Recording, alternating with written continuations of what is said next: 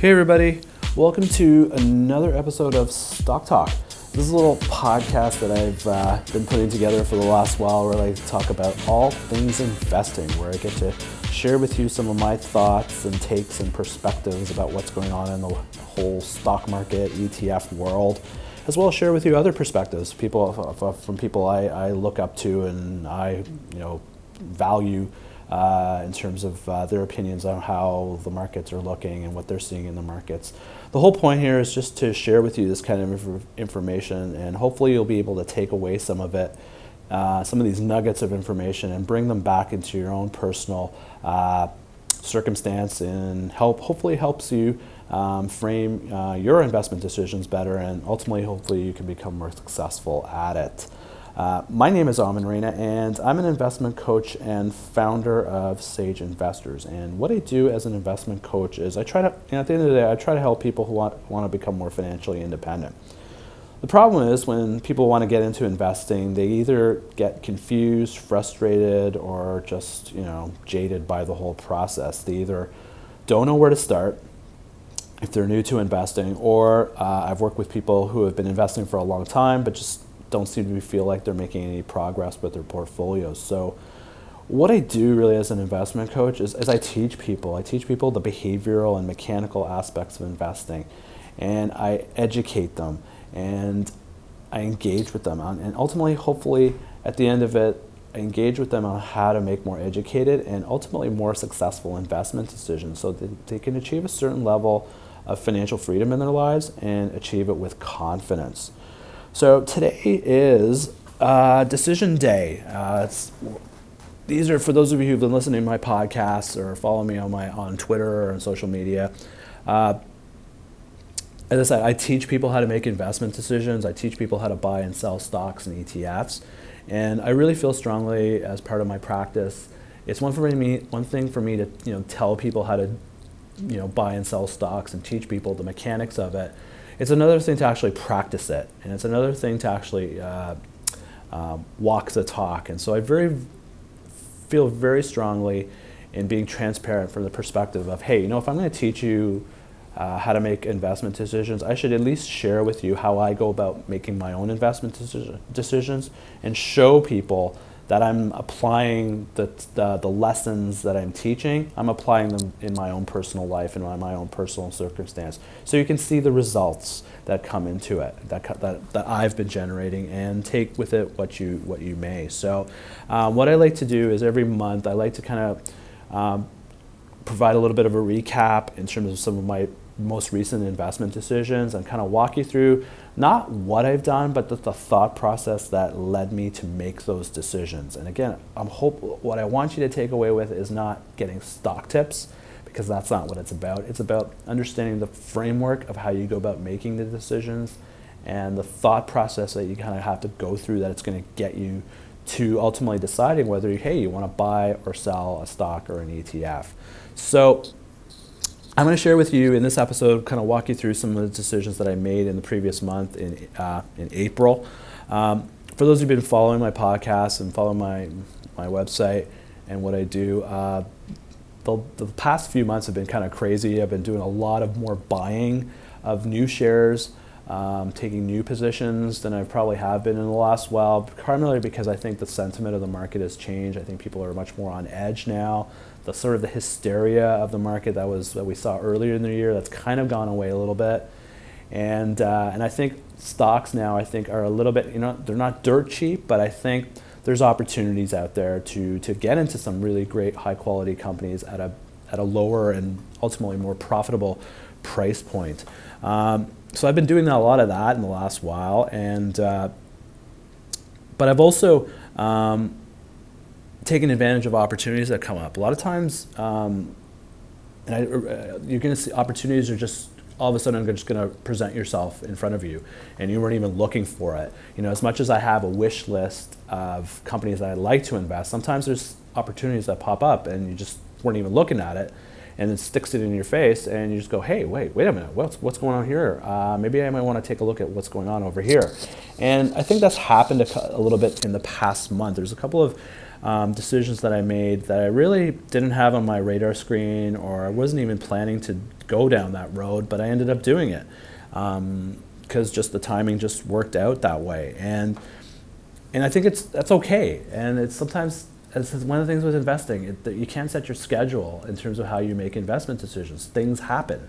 And I guess that's what makes it interesting, is that things happen and you kind of have to do something with it. And that's the beauty of what I kind of really stress with people that I work with, is having that kind of playbook, having a financial strategy or an investment strategy or a playbook in terms of how you make decisions. Having that with you and having some of that beside you that you can just kind of dig up and apply to when certain situations occur. And so basically today I'm going to walk you through a few of those decisions that I made, and just to give you some sense and idea and perspective of how you do it, how I do it. So there's a few decisions that I made in the previous month. The first decision that I made was I decided to buy some more shares in Nutrien. It's a stock that I own, ticker symbol NTR. Nutrien is a new company. Essentially, it's a product of a merger between Potash Corporation and Agrium. For those again who've been following me, one of my core investing themes that I like to have in my portfolio, or exposure that I want to have in my portfolio, is exposure to the whole agriculture space. Because I think as the population gets bigger and as people are now changing their income strata, graduating into higher incomes, demand for food products, especially quality food products, is going to increase. And I think there's a space for companies like Potash, or now Nutrien or Agrium, who sell like fertilizer products. That's going to be an important factor. And so I've had a position in Potash, and then once they got acquired by Agrium, then I obviously got two. And it was interesting, ironic, because I own shares in Potash, but I didn't own shares in Agrium, but I had it on my wish list, and as a stock that I've wanted to buy, but I've always thought it was too expensive. So when they merged, I was like, oh, okay, well, now I got both in my portfolio, so through Nutrien.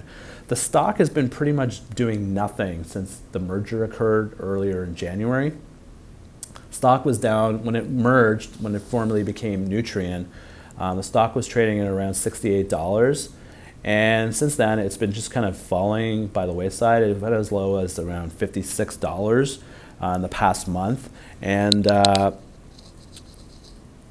And when I looked at it, my cost base was in the 60s, was in the $68 level.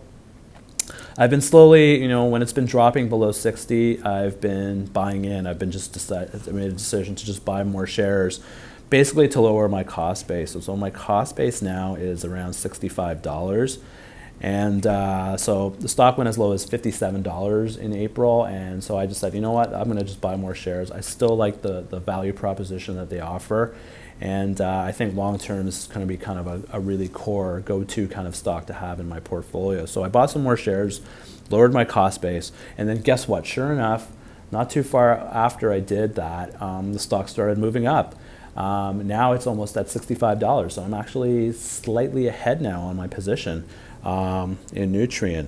And the big driver has been fertilizer prices and potash prices. There are signs out there now, the company's signaling that because the prices have been kind of depressed in the last 3-4 years, and it looks like that prices might be on the rebound, and I think that's what's gotten people excited about the stock now. And I'm like, hey, great. So there seems to be some potential energy behind the stock. So I decided, hey, you know what? I'm going to buy some more shares. And sure enough, I was able to lower my cost base. The stock popped up a bit, so I'm kind of in a good spot with it. So I'm glad I did it. So it turned out to be a good investment decision. So that was my decision to buy some more shares in Nutrien. Other than that, I really didn't do anything else, but I made the decision to also buy a couple of ETFs. And again, at the start of the month, I wasn't really looking at these sectors, and there's sector ETFs. I decided to buy basically, well, let me just go backwards. I was starting to notice when I was starting to look at some of the sector performance in the markets, like markets have been doing fine and everything, but there's been a couple of areas where the markets, some sectors within the markets that have been lagging. And the two areas that I noticed that were lagging were in consumer staples and pharmaceuticals, the drug companies. They've been kind of really at the back of the pack while the markets have been kind of going surging, like with all, people talking about Facebook and Apple and Netflix and stuff like that, Amazon. The pharma companies and the consumer staple companies have not been doing so good so far this year. And I thought, you know what, this may be a really great opportunity to buy some of these companies at a pretty good low price point. At the end of the day, we buy low and we sell high. That's one of the tenets of investing. And often the times you buy low is when people don't want to look at a stock, don't want to look at a sector or a company. So I thought, you know what, the pharma side and the consumer staples might be really great opportunities to look into. So I was, usually I just start looking at individual stocks and just kind of try to buy the best of breed one and buy them at the most, at a cheap price possible, and kind of ride it up and be patient enough and ride it up, because eventually it's going to turn around. But right now, where I am right now in my life, I just don't have time to analyze individual companies. So I made a decision that, you know what, I want to get exposure to these sectors, but I don't have the time to commit to doing it. So I made a decision that, you know what, maybe I'll just buy some ETFs, some sector-focused ETFs, give me that broad-based exposure, and ride it that way and kind of get my exposure through that side. So I made a decision to buy a couple of ETFs, one focused on the consumer staples sector and one focused on the pharmaceutical sector. Now, what I've done with those is the analysis that I kind of do with ETFs is a little bit is very different from how I analyze individual companies, because you're looking at companies now you're looking at things from a much more higher level. So you kind of have to look at different kind of data points and metrics to do that. Now, I'm not going to get too much. Ultimately, I'll just tell you what the stocks that I bought. I ended up buying for the consumer staples ETF. I ended up buying the Vanguard Consumer Staples ETF, ticker symbol VDC. And the reason why I bought it, I was looking at about 5 different ETFs that are in that space, and I ended up buying the Vanguard product primarily because it had the lowest MER, at a pretty good liquidity level. It trades quite a bit, almost 120,000 shares a day. Very low tracking error, so it tracks pretty closely to the benchmark that it's following. And compared to the other ETFs that I was looking at, to me it seemed to be the best of the bunch. And so I ended up buying the Vanguard ETF to get my consumer staple approach exposure. For the pharmaceutical ETF, I looked at 3 different ones. I looked at the Van Eck, ticker symbol PPH, the Spider XPH, and the iShares product, the IHE. And at the end of the day, I decided to go with the Spider product because it had the lowest MER, about 0.36%. Pretty good liquidity, about 57,000 shares on average trading. Not, for an index ETF, that's pretty decent. For a sector ETF, it's pretty decent. It tracks a broad-based third-party index, the S&P pharma sector index. The portfolios had a broadly diversified. There's no a couple of companies representing a big chunk of the makeup of the portfolio. It's evenly distributed, about 4% exposure per company, and its tracking error was much lower compared to the other ones. And so when I factor those elements again, that led me to make my decision to buy the XPH for my pharmaceutical exposure. Now I'm giving you a very kind of concise highlight kind of approach to how I pick the ETFs. What I've done is, if you go to my website, sageinvestors.ca, I've actually created a couple of mind map videos where I actually go into a deep comparative analysis between each of these ETFs, and I show you kind of how ultimately I just scratch out a whole bunch of numbers up there, and you can see how I went about picking these 2 ETFs amongst all the other ones that I was looking at. So if you go to my website, sageinvestors.ca, you can go to the mind maps section. You'll see the 2 videos that I did for for the pharma ETF decision and also the consumer staple ETF decision. So you can check it out there and you get all the information about how I do it. But so at the end of the day, that's essentially what I did. I bought some more shares of Nutrien and I decided to add a couple of ETFs to my portfolio to get some exposure to sectors that I think are underperforming and ultimately I think are going to perform in the long term. Consumer staples are kind of down right now because, as I said, the market leaders of today are technology, oil stocks. They're the ones driving the market. The financials are driving it, and the staples side of it, it's kind of boring, mundane. But these are companies that are still creating tangible wealth, tangible profit, but they're just out of favor by the market. So right now they're cheap. And again, I believe in buying great businesses at a cheap price. And so to me, the consumer staples side of it, I thought was a good place to have some exposure. Same with the pharma. I'm really believe in a theme of having exposure to the healthcare side. And traditionally, I've gone and bought individual pharmaceutical drug companies, and it's been tough because there's all kinds of regulatory issues, and it's almost like buying a lottery ticket. So I made a decision because I just don't have the time to analyze those pharma companies that I would just rather have a whole basket of diversified, high quality blue chip pharmaceutical stocks in my portfolio and get that exposure through that way. So that led me to buy the ETF in the pharmaceutical. So those are all the decisions I pretty much made in April. What do you think? If you have any questions about them, you can hit me through email, through my website, sageinvestors.ca. Just drop me an email there if you have some questions about what I've done in terms of the thought process that I went through to get to those decisions. You can follow me on Twitter. I'm on, my handle is at sageinvestors. I'm on there all the time talking about decisions that I'm making in real time and also sharing with you content, insights and perspectives from other people out there. So it'd be really great. It's a really cool follow if you can follow me through there. I can share with you some more insights from and perspectives about what's going on in the markets from that side of it.